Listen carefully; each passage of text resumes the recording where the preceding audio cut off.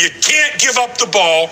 You can't miss tackles. You can't step out of bounds. You can't have penalties. You can't field punts on the 1 yard line.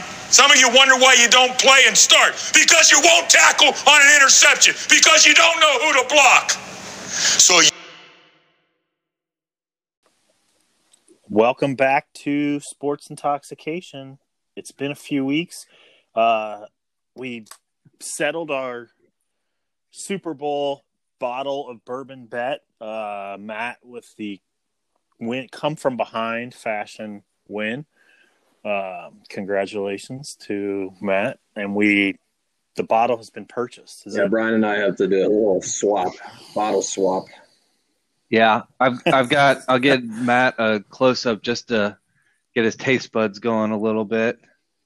Never had that, so I'm excited about it. Go. Yeah. Very nice.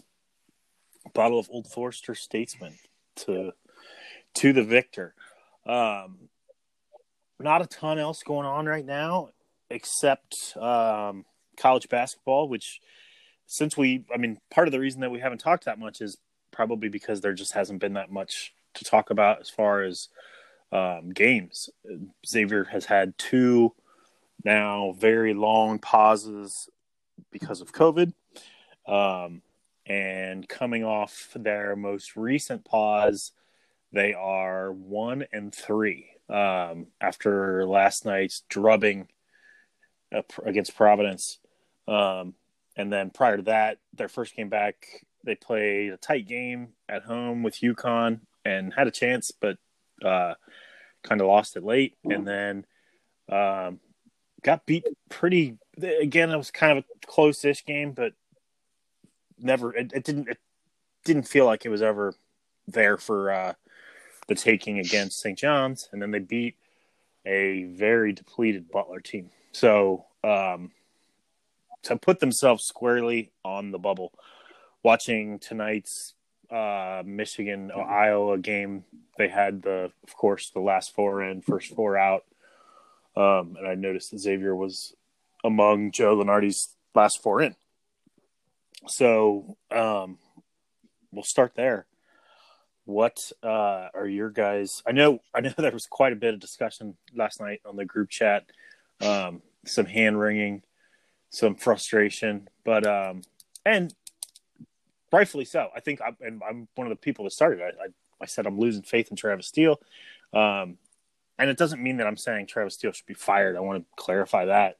But I'm just starting to wonder if he's the guy that can get – I don't know what it is. If it's substitution patterns, if it's coaching these guys up, I don't know where the disconnect is right now because – they just can't shoot right now.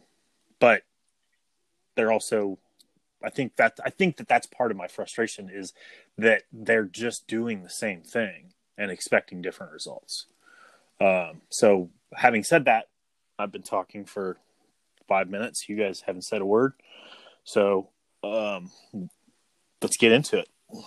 Yeah, I mean, I guess we can get into the games later, but like what I think is kind of how I viewed this season, and I feel like starting to get more frustrated, obviously, over the last 4 games just with how they're playing. But I feel like out of probably the 3 of us, I'm the least frustrated, I guess is probably the word, and how to describe what's going on. The way I kind of view what's happened this year, I mean, they started off 8-0, which – great. Very easily could have been 4-4 in those 8 games. It's not like they were world beaters the first 7 or 6, whatever. They played 1 good game, right? Again, or they played 2 against Oakland, who the 3 of us and Tom and Bill across the street probably could have beat them. And then the Oklahoma game. Tom's hurt, so maybe somebody else. But the Oklahoma game, obviously, I think is what is the most sort of mystifying to all of us, right? Because you saw how good they could be in theory, but the more you watch this team, the more you realize that game really was more of an aberration than anything, I think. The only reason I say I think there is because they had gotten into a groove of playing better basketball after game, 6, 7 was, I think it went like Eastern Kentucky, Tennessee Tech, Oklahoma, something like that. And they barely squeaked out Eastern Kentucky. They blew the doors off Tennessee Tech, who they should. And they blew the doors off Oklahoma. And then I think they go to Creighton and lose, if my timeline is right there, something like that. But they were playing. Lose a winnable game, which at the time felt significant because Creighton was top 10. But I guess my point is, like, they were playing good, and you could see them starting to get into a little bit of a rhythm. And then they get hit with, a week-long shutdown where they're not practicing or anything. Come back for 2 games, I think, against Providence, Marquette. Win both those games. Very easily could have lost both games. So, they're 12-5, but realistically, they very easily could be 9-8, 8-9, 500 team. And so, sorry, this is going to be a little long-winded, Brian. You can jump in, but I think they've basically had 3 seasons within the first 17 games. And then, you're not able to practice for a lot of this last shutdown. But the other thing that I think with the rotation piece is you started off the year not having Ben Stanley, not having Adam Kunkel for the first 4 or 5 games. Then, you have a rotation for those first 5, right? Dwan Odom, I think, missed the first game. So you have that rotation kind of set. And then Colby Jones and CJ Welcher missed the first, okay, that's right. Games. So those guys missed the first 5. Yeah. He gets a rotation with the 8 players that are eligible. And then all of a sudden, all at once, you get 4 new guys thrown in. And then 2 games later, Ben Stanley tears his ACL. And then Colby Jones can't play for 2 games because of COVID. And then Brian Griffin can't play for 2 or 3 games because of COVID. So, the rotation hasn't been great, but it's kind of what are you supposed to – I guess I just don't know what the answer is when basically you've had 3 different seasons and 3 or 4 or 5 different rosters at this point. Now, those are all excuses, right? And I'll be the first to admit that, but I think you have to first acknowledge that prior to talking about the play on the court, at least in my opinion. That it has to factor in because typically by now they would have played 25, 26 games. They would have had over 100 practices, and they're at 17 games, and they've probably missed 20 days of practice. So they're not going to be sharp. And they had a month layoff right in the middle of the season, basically. Right. So those are all the excuses that you have, and I think they're all valid. But there are some issues that, I think are still present. Yeah, and I agree with everything that you said, and I think we've come to the agreement that Steele isn't getting fired this year or next year. If they miss the tournament 5 years in a row, then I think he's probably gone.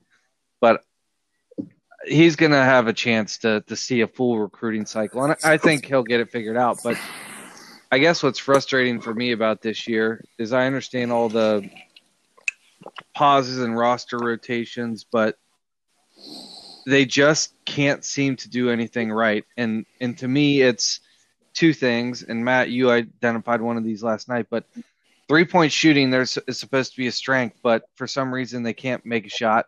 But the other thing, I think the bigger issue that has probably been an issue all season long, and we just didn't recognize it because earlier in the year they were making threes more consistently. They were winning close games because of that, is the fact that their ball screen coverage is so bad that the other team, I think, just gets wide open looks early in the game. They knock them down, they gain confidence, and then as the game goes on, even if there are some well-defended shots, they're going in for the other team because they've seen the ball go in the basket early and often. And it's just extremely frustrating to me that they don't have anything that they can hang their hat on. Like, if you think about Xavier teams of the past, whether good or bad, they always had something they could hang their hat on. When, for instance, like James Farr and that crew was here, nobody was getting an offensive rebound against Xavier. If you missed your shot, Xavier got the ball and they were going the other way. Then the past, when Makura and Blewett were upperclassmen, they could go on a 15-0 run in 2 minutes. So even if they played lax on defense, they were probably going to be okay. Then the last couple years, they've struggled a lot, but you knew they were going to play defense. You knew they were going to rebound. You knew they weren't going to be out-hustled, out-toughed. And this year, if they're shooting the lights out, yeah, then they're good, and that's fine. But it hasn't been consistent, and the defensive end has just been a complete mess. I mean, I think the only games that we've seen where they've really played well are against teams that just can't shoot from the outside, like, for instance, Butler and Cincinnati when they played the Bearcats. But even the teams that theoretically can't shoot well against Xavier because I think their ball screen coverage and their recovers are just so bad. And if you can't defend a ball screen in today's college basketball, you can't play defense. I think that it's a really interesting point, and I like that you're talking specifically about ball screens. I think it sounds like to me like you may have. I actually did not today. Because I was I was so disgusted. I was like, I know it's just going to be piling on my emotions, so I'm not going to read it. Okay, well then you're thinking along the same lines as a friend of the podcast, Rick Broering, who wrote on Musketeer Report today that.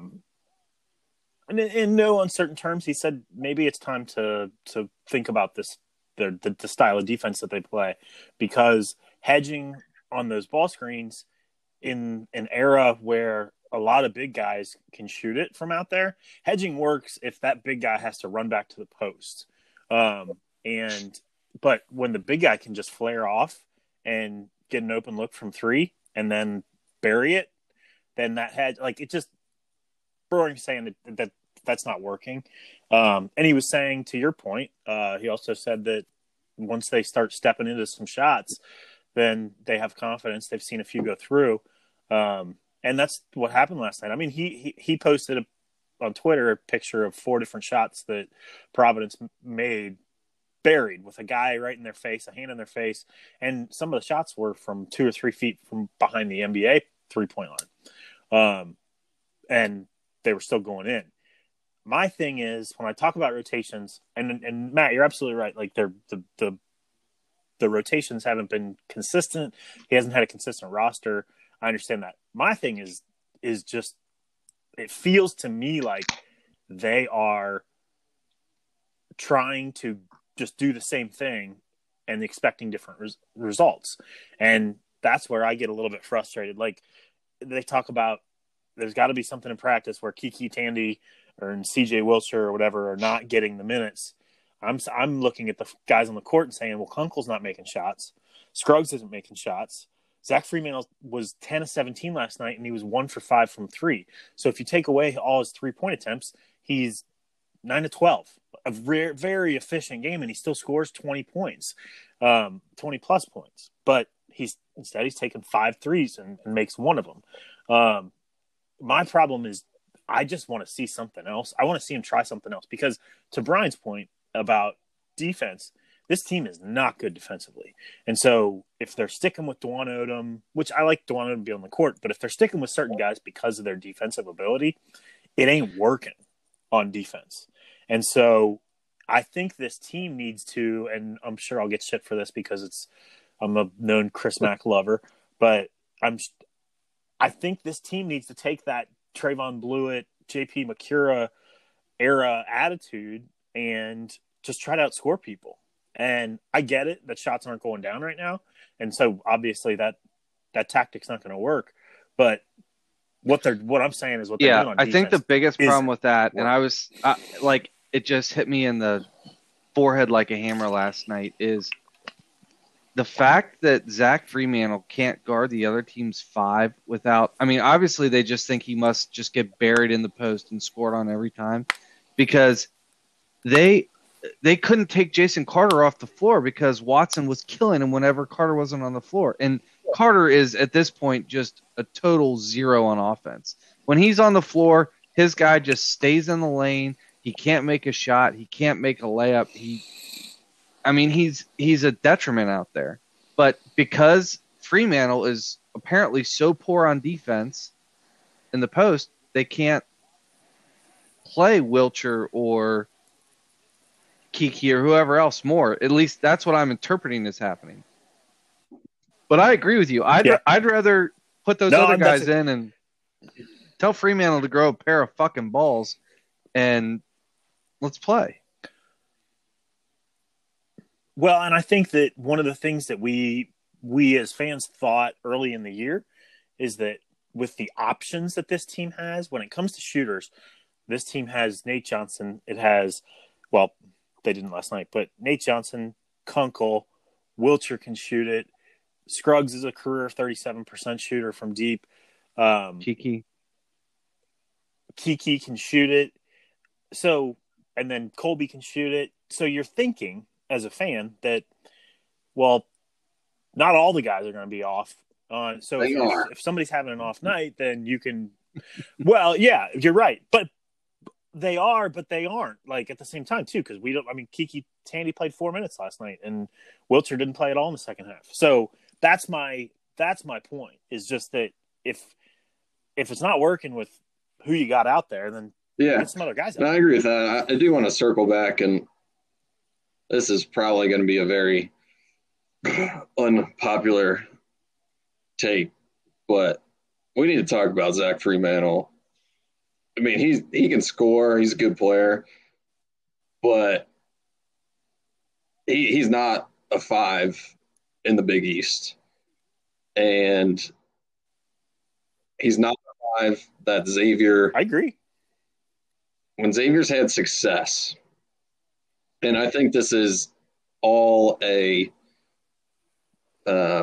reaction to Chris Mack starting it and then Travis Steele continuing it to catch up to Villanova. And you're not even close to it right now, obviously, but they beat St. John's with Tyreek Jones playing last week. And I would be willing to bet that game last night is a heck of a lot closer if Tyreek Jones is on the floor. Yep. And the fact that we do not have a big guy who is willing and able, maybe Brian Griffin needs to get more playing time. The fact that we don't have somebody who can go down low on offense and be physical and fight for offensive rebounds is pathetic. And the fact that you're relying on your starting center to shoot 5 threes in a game for him, I mean, yeah, he can make them, but it's just not what this team needs to be doing. I would rather see Brian Griffin get more minutes, have somebody in the block. It frees up your offense a heck of a lot more than having 5 guys around the 3-point line. Like, there was 7 or 8 possessions I remember vividly watching last night where they don't even have somebody in the lane. It's just 5 guys around the 3-point line, picking, screening, and then just popping right to the 3-point line. It's like, guys, you can't shoot. When you do get it on the block, Freemantle, I think he got on the block 1 time last night and scored. I just don't. Well, he's 9 of 12 on 2-point shots last night. He was 9 of 12. I just do not understand.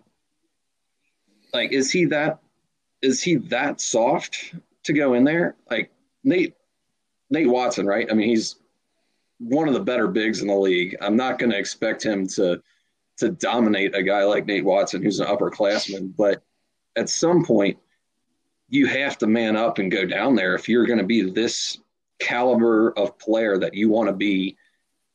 Unless, I mean, obviously that's not how they want to use him. So, he's being used how they want to use him. I just find it fundamentally flawed that you built a team like this, and basically every other team in this league has a center who can go down low, except maybe Creighton. They probably don't have a 5. No, Creighton's got that.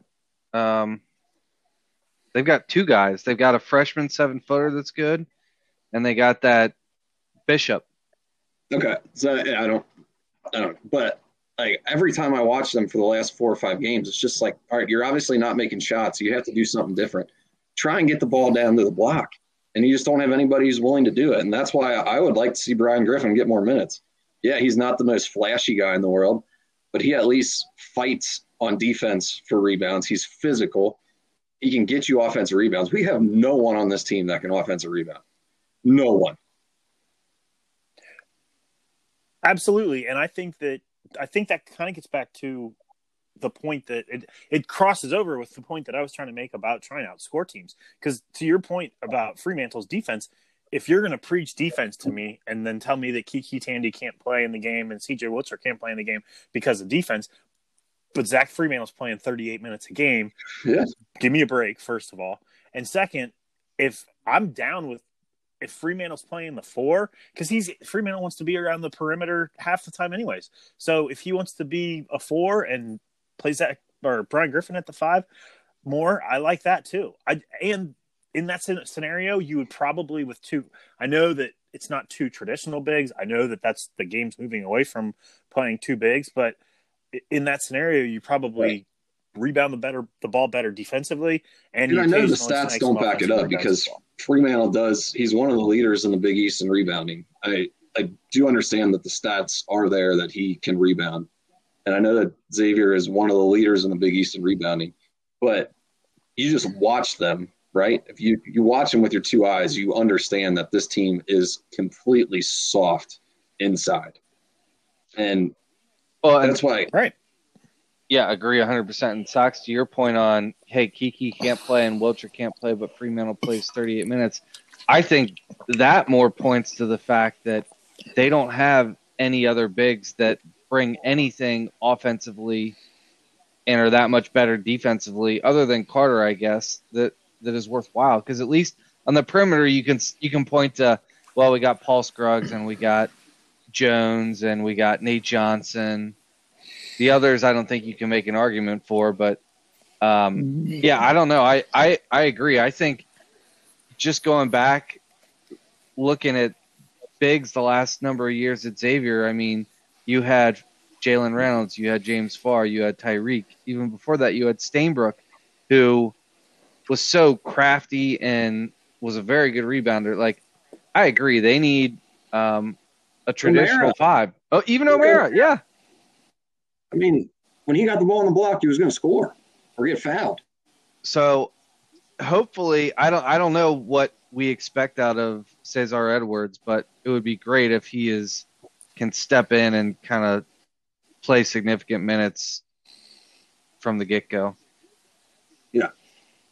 I mean, the other thing that is frustrating a little bit is, Xavier's always been, ever since, we've all been fans, they've always been relying on their seniors. And again, Paul Scruggs has been great this year, but he needs to be more assertive on the offensive end.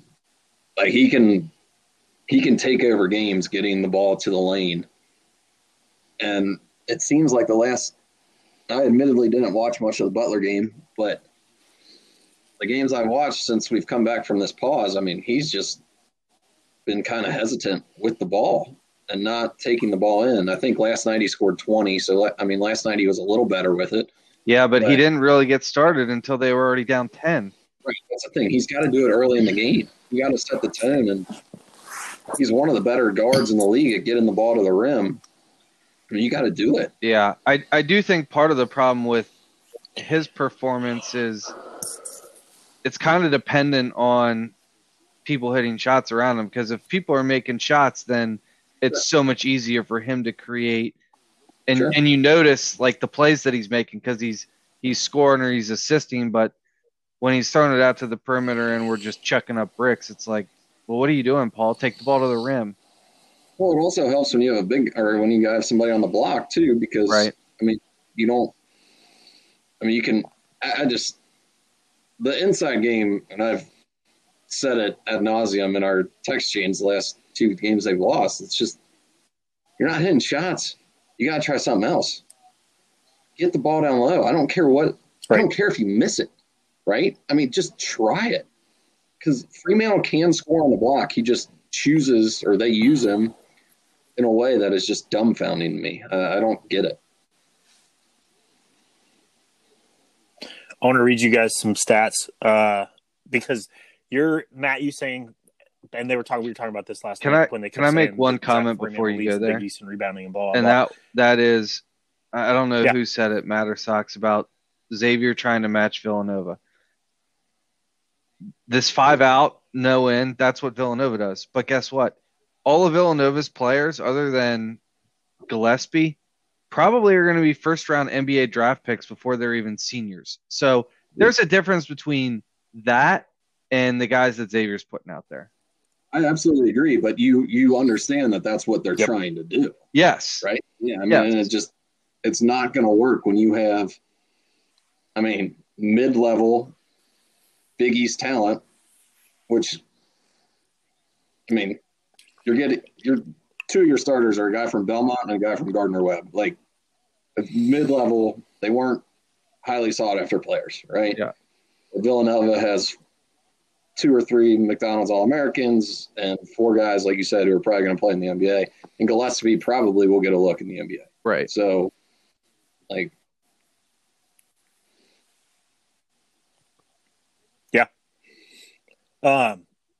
so about Fremantle leading the Big East in rebounding, and we were kind of wondering how that's possible, but I just figured it out. It's because of minutes. Like every other big, like the Seton Hall has 2 7-footers, which those guys are probably both playing. Mamish Kuz is probably playing 25 minutes a game. Tyreek Jones, who led the Big East in rebounding last year, played 28 minutes a game last year, 24 minutes a game as a junior. 32 minutes a game, 32 minutes a game, 31 minutes a game, 28, 29. I'm just looking at his totals from last year. His highest that I'm seeing here is 36, 37. But those are the outliers. So Fremantle playing 38 minutes a game, if you play 4 extra minutes, that's going to be a couple of rebounds, 2 or 3 rebounds probably.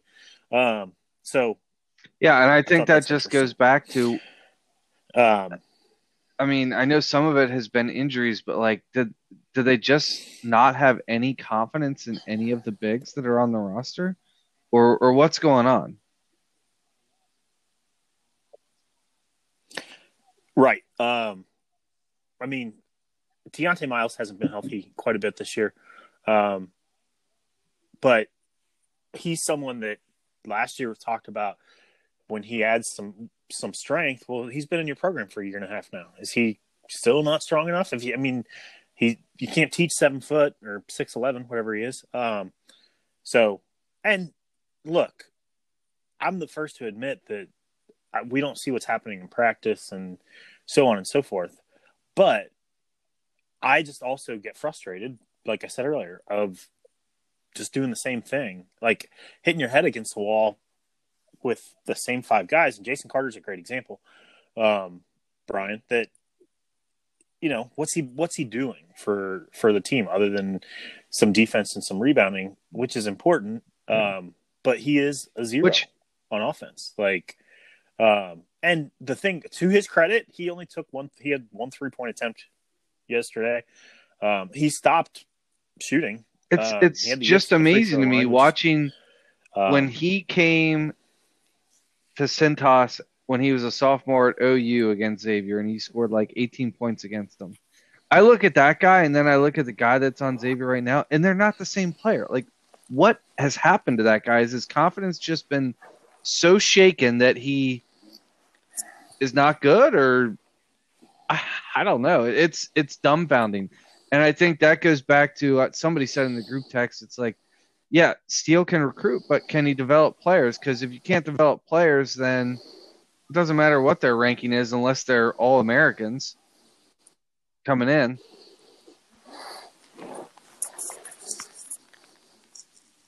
Well, and I think that the thing that we're all looking at with some positivity and some hope is Dwan Odom, Colby Jones. I hope Wilcher sticks around. And then, you got new guys coming in next year.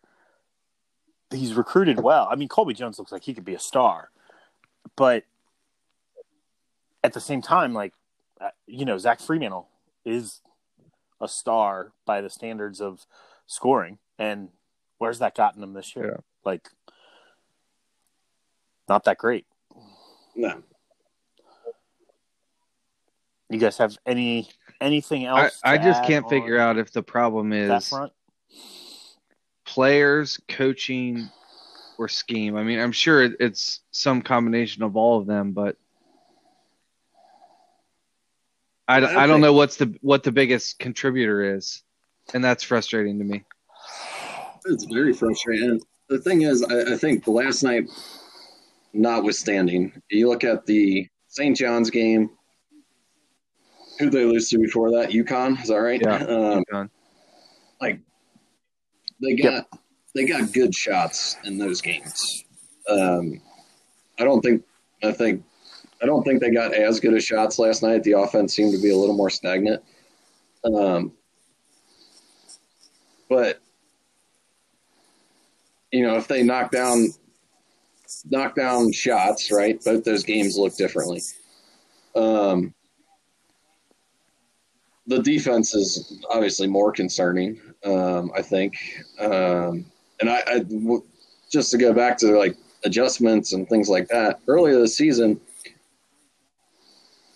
if you're going to play this 5-out offense, right? Why? And you have the athleticism that you do, and you're getting absolutely torched in your half-court man-to-man by a Providence team who runs flex. That's what they run. Yeah, we ran that with our 5th grade C team, and they're still getting the looks that they're getting. What, Sox, you were saying, change things up. You have all this athleticism. You have Paul Scruggs. You have Dwan Odom. Last night you didn't have Nate Johnson, but you have Adam Kunkel, who's fairly athletic for what he is. Jason Carter and Zach Freemantle. Why can't you extend, pick up full court, speed the game up? Not saying that you're going to win the game, but you have to try something different. And to give up 85 points or whatever they gave up to Providence when you're sitting back in a half-court man-to-man is pretty bad. That's putting it politely. So, I just don't understand. Earlier this season, they utilized the full-court press, and it worked. And I don't think they've done it once in Big East play during a course of a game where they, not within the last 2 minutes or within the last 4 minutes. And it's been a sticking point for me going back to the Mac days too, because he does the same thing, is that these guys are just so stubborn in what they believe. And, you can start pressing with 2 minutes left, and I think they got 2 or 3 turnovers last night. And guess what? You're already down 15 freaking points. It doesn't matter. They came out of the second half last night. They were down, 10 at halftime, 9, something like that. And they came out playing fast. They took quick shots. They were aggressive. And granted, it's a very limited sample size, but the first 2 minutes of that half, they were up 4-0 because they were speeding up the pace of the game. And it didn't last, obviously. But going back to what you said, Sox, I just think that this team needs to play quicker. They just have to play quicker. And they did that earlier this year. When you go back to the Oklahoma game, they were taking 3, and granted, they were on fire that night, but, they were just dribbling across half court 4 or 5 steps, pulling up from 3 and knocking them down. And or Scruggs would take it to the bat. I just feel like they have to play quicker. They play so slow offensively. And when you're not hitting shots, it's ugly. You get in a hole very quickly doing it that way because you're just so reliant on the three. You're taking shots with 2 seconds left on the shot clock. It's typically a long rebound, and then, all right, well, fast break, or you're out of position defensively. I'd rather see them just say, hey, fuck it, let's go. Maybe they'll do that this weekend. I don't know, but yeah. Well, and to your point, that I think that also gets into to what we were talking about earlier, as far as depth too. Because if you're playing faster and you're running, then you're probably going to see some more substitutions and guys coming in and out. And so maybe that's part of Steele's madness right now, is that he wants to play slow so he can play the same 5 guys for right. And you know minutes, what playing fast does? I know that plays right into a guy like Kiki Tandy, who I am not. I could go either way with him right now. I mean, whatever. But if you sped up the game, right, that absolutely helps him offensively. It helps him defensively, and it gets one of your best shooters on the court. Yeah, I mean, what's going on with him is one of the beyond the defense for me and the shot making, the third most frustrating thing. It's like, here's a guy that showed so much potential last year, and now you're not even getting him on the floor. I don't care what he's doing in practice. I've seen what he can do in a game, and I'm also seeing what Kunkel's doing in games. I'm also seeing what, other people are bringing, and it's like, put the kid in and let him play for 10 minutes at a time. I mean, he played the last 7 minutes of the first half in the Butler game, and he had 5 points. He started the fast break where Ramsey got the dunk and one. Like, give him a chance. Everybody else is getting a chance. I don't know. It doesn't make any sense, especially when you can't score, when nobody is shooting the ball from the outside. Put the kid in and let him see what happens. Yeah. Well, and I don't remember if it was last night's game or the Butler game that the announcers were talking about how athletic he is, and how when he gets going to the basket, because he's so athletic, like, he has an ability to finish. So it's not just shooting with him. It's and we saw that last year, the end of last year, when he was playing significant minutes. And this year he hasn't done it because, I mean, since they went on their first COVID break, he's probably averaging 5 minutes a game. So, like, what do you expect? Yep. So they have 3 games left. Creighton at home this Saturday, and then they have at Georgetown, at Marquette. Predictions for the finish. I think that 2 of those games are very winnable. But what do you guys, not the way they're playing I give right them now, a 1% chance to win on Saturday. And then I think they should beat Georgetown. Should is maybe like 60-40. And I don't think they're going to beat Marquette. So I think they're going to go 1-2, finish. Does that put them at 13-7? They're not in the tournament with a 1-2 finish. Yeah, I don't think. I mean, based on how they've been playing, I don't think they're going to make the tournament. I think they go 1-2, and then depending where that gets them in the Big East tournament, maybe they win a game there and finish 14-8. I am not optimistic based on what I have seen since they've come back from break, especially if Nate Johnson can't play. Yeah, I think Creighton beats them by 20 on Saturday. I don't know how you really could think differently. I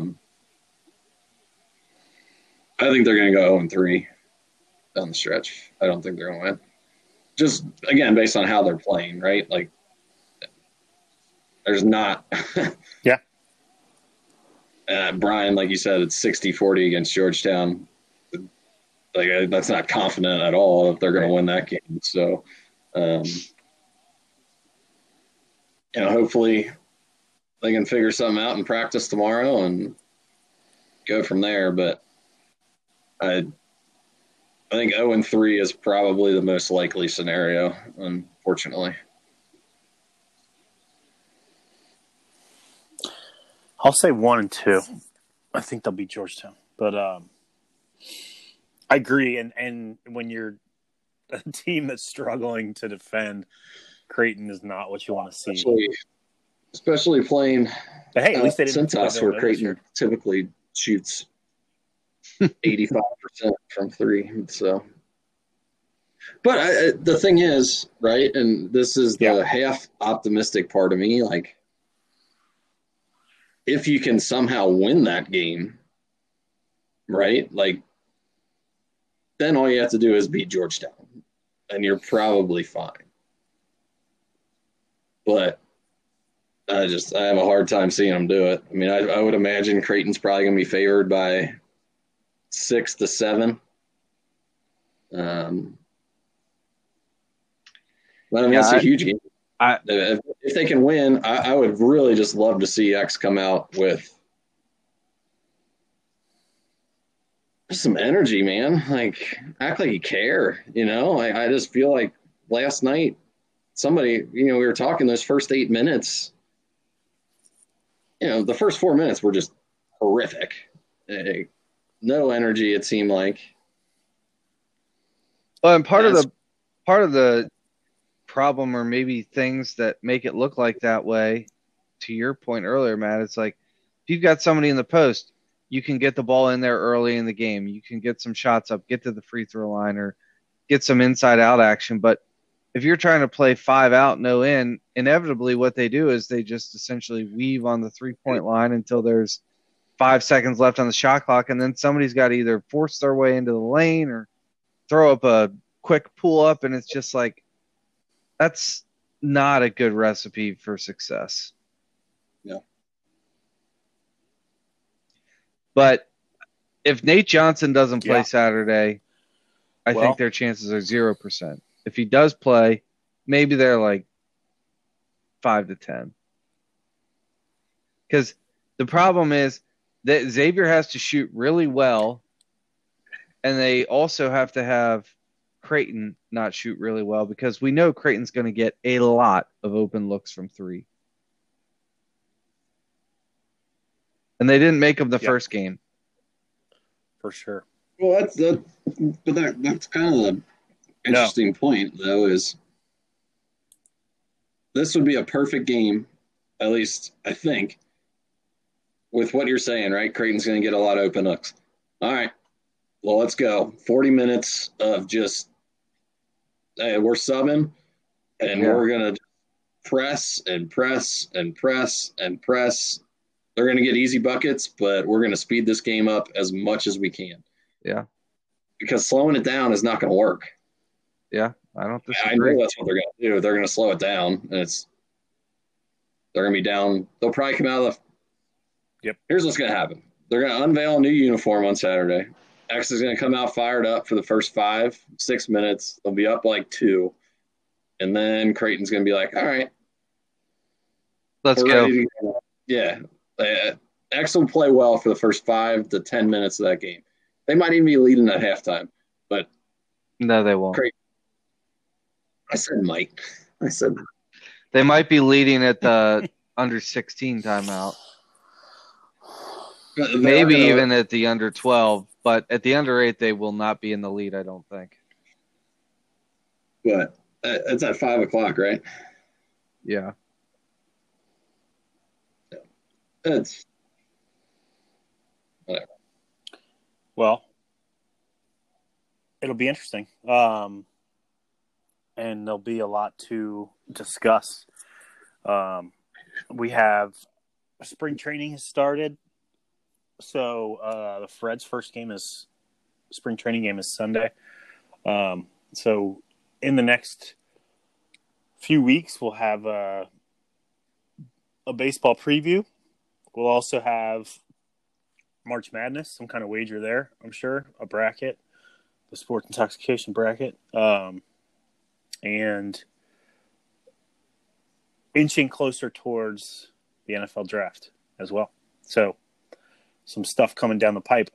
obviously the tournament will be a lot less interesting if Xavier is not in it, which is certainly trending in that direction.